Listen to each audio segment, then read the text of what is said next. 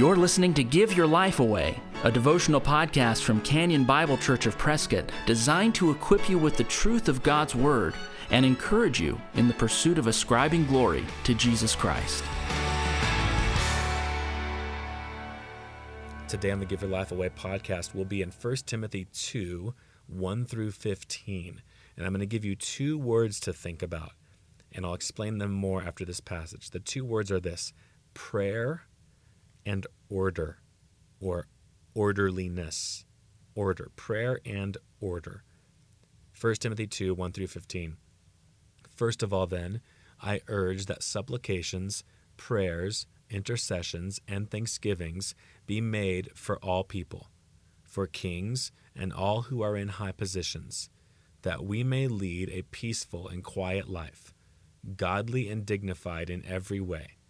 This is good, and it is pleasing in the sight of God our Savior, who desires all people to be saved and come to the knowledge of the truth.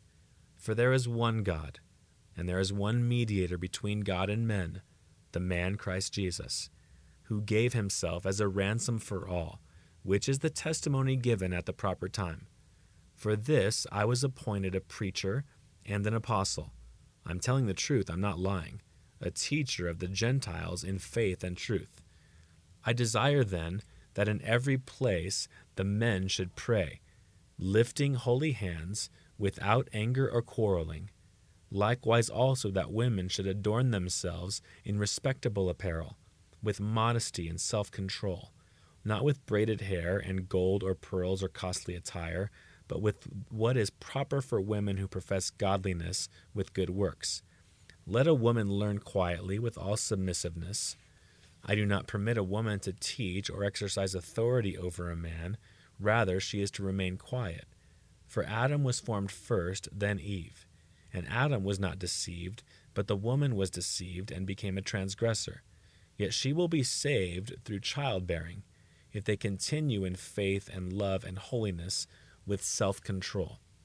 I told you I wanted to highlight two words for you from this passage. The two words are prayer and order. Prayer and order seem to be the main exhortations here from Paul in this section. He wants the people to pray, and he wants them to have a certain order about their lives. First, prayer. He wants them to pray, he says in verse 1, for everyone. First of all, then I urge that supplications, these are different types of prayers, intercessions, and thanksgivings be made for all people. He then becomes more specific and says that he wants prayers to be made for kings or rulers in high positions. So that we may lead a peaceful and quiet life, godly and dignified in every way.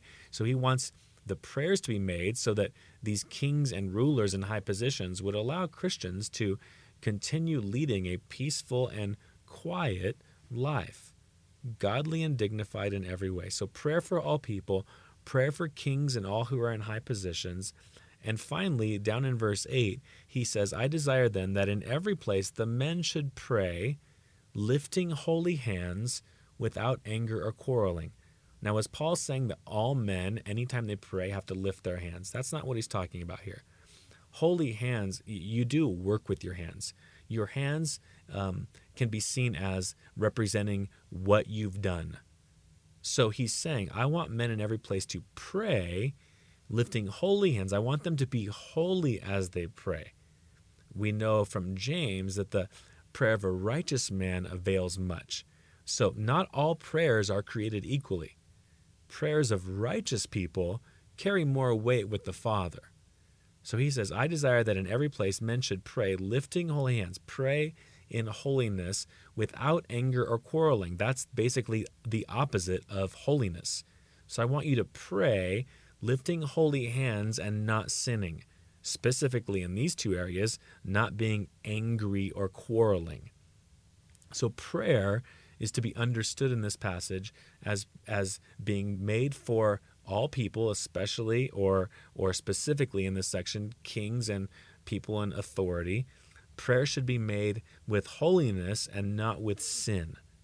So don't pray when you're courting or embracing or failing to repent of sin. Repent of sin, turn from sin, and pray. The Lord more closely listens to those prayers than the prayers offered from someone holding on to sin. So prayer is important in this section, and also order. There are a lot of things in here about women's roles, what they wear, what men do. He's talking about an orderly life. Paul wants a Christian not to be loud and obnoxious to the world. Paul wants a Christian to be quiet, he says in this passage. He wants a Christian to be prayerful. He wants a Christian to be without anger and quarreling, which are sins, by the way, that have volume attached to them. When you are angry, you talk and yell. When you quarrel, you dispute and raise your voice. Paul's talking about a quiet order to the Christian life. In verse 2, he says that he's praying for kings and all in high positions so that we may lead a peaceful and quiet life, godly and dignified in every way. One of the things that is true about social media is you get insight into who people really are. And one of the sad things about social media is you see Christians in the name of truth and having the right position and being right, be very loud, not peaceful, ungodly, and undignified.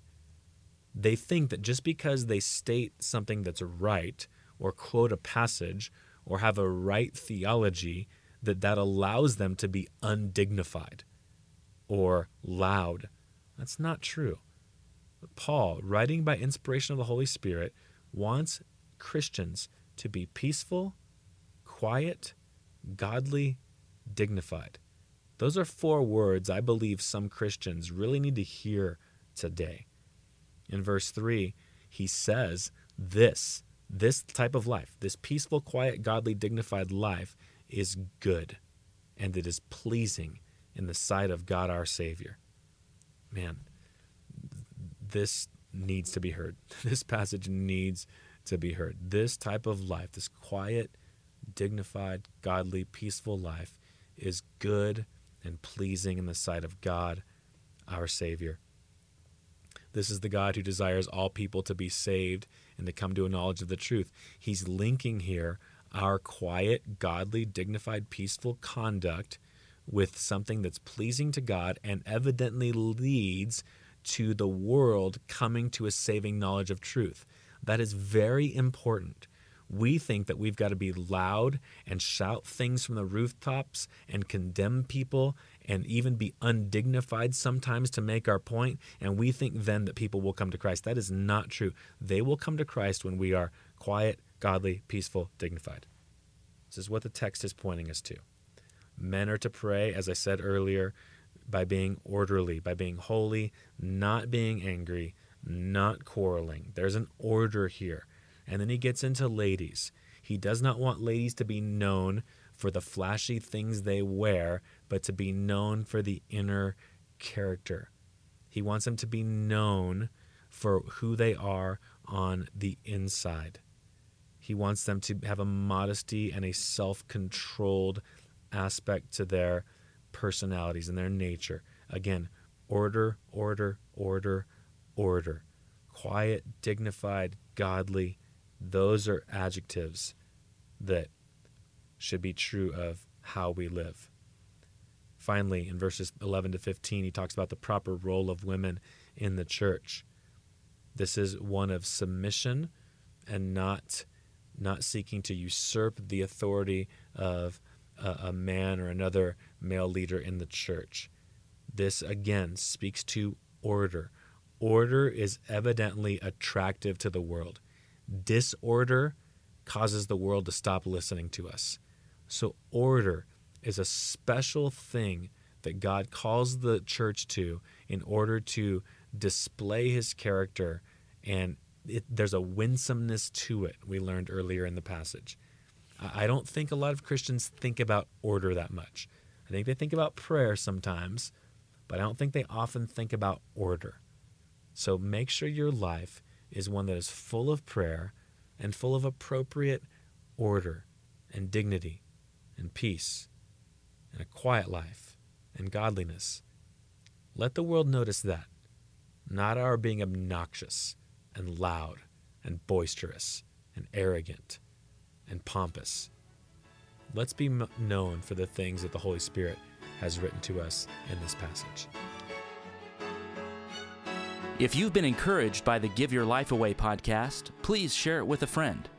And if you'd like to get in touch with us, you'll find us online at canyonprescott.org. Thanks for listening. Join us next time for Give Your Life Away.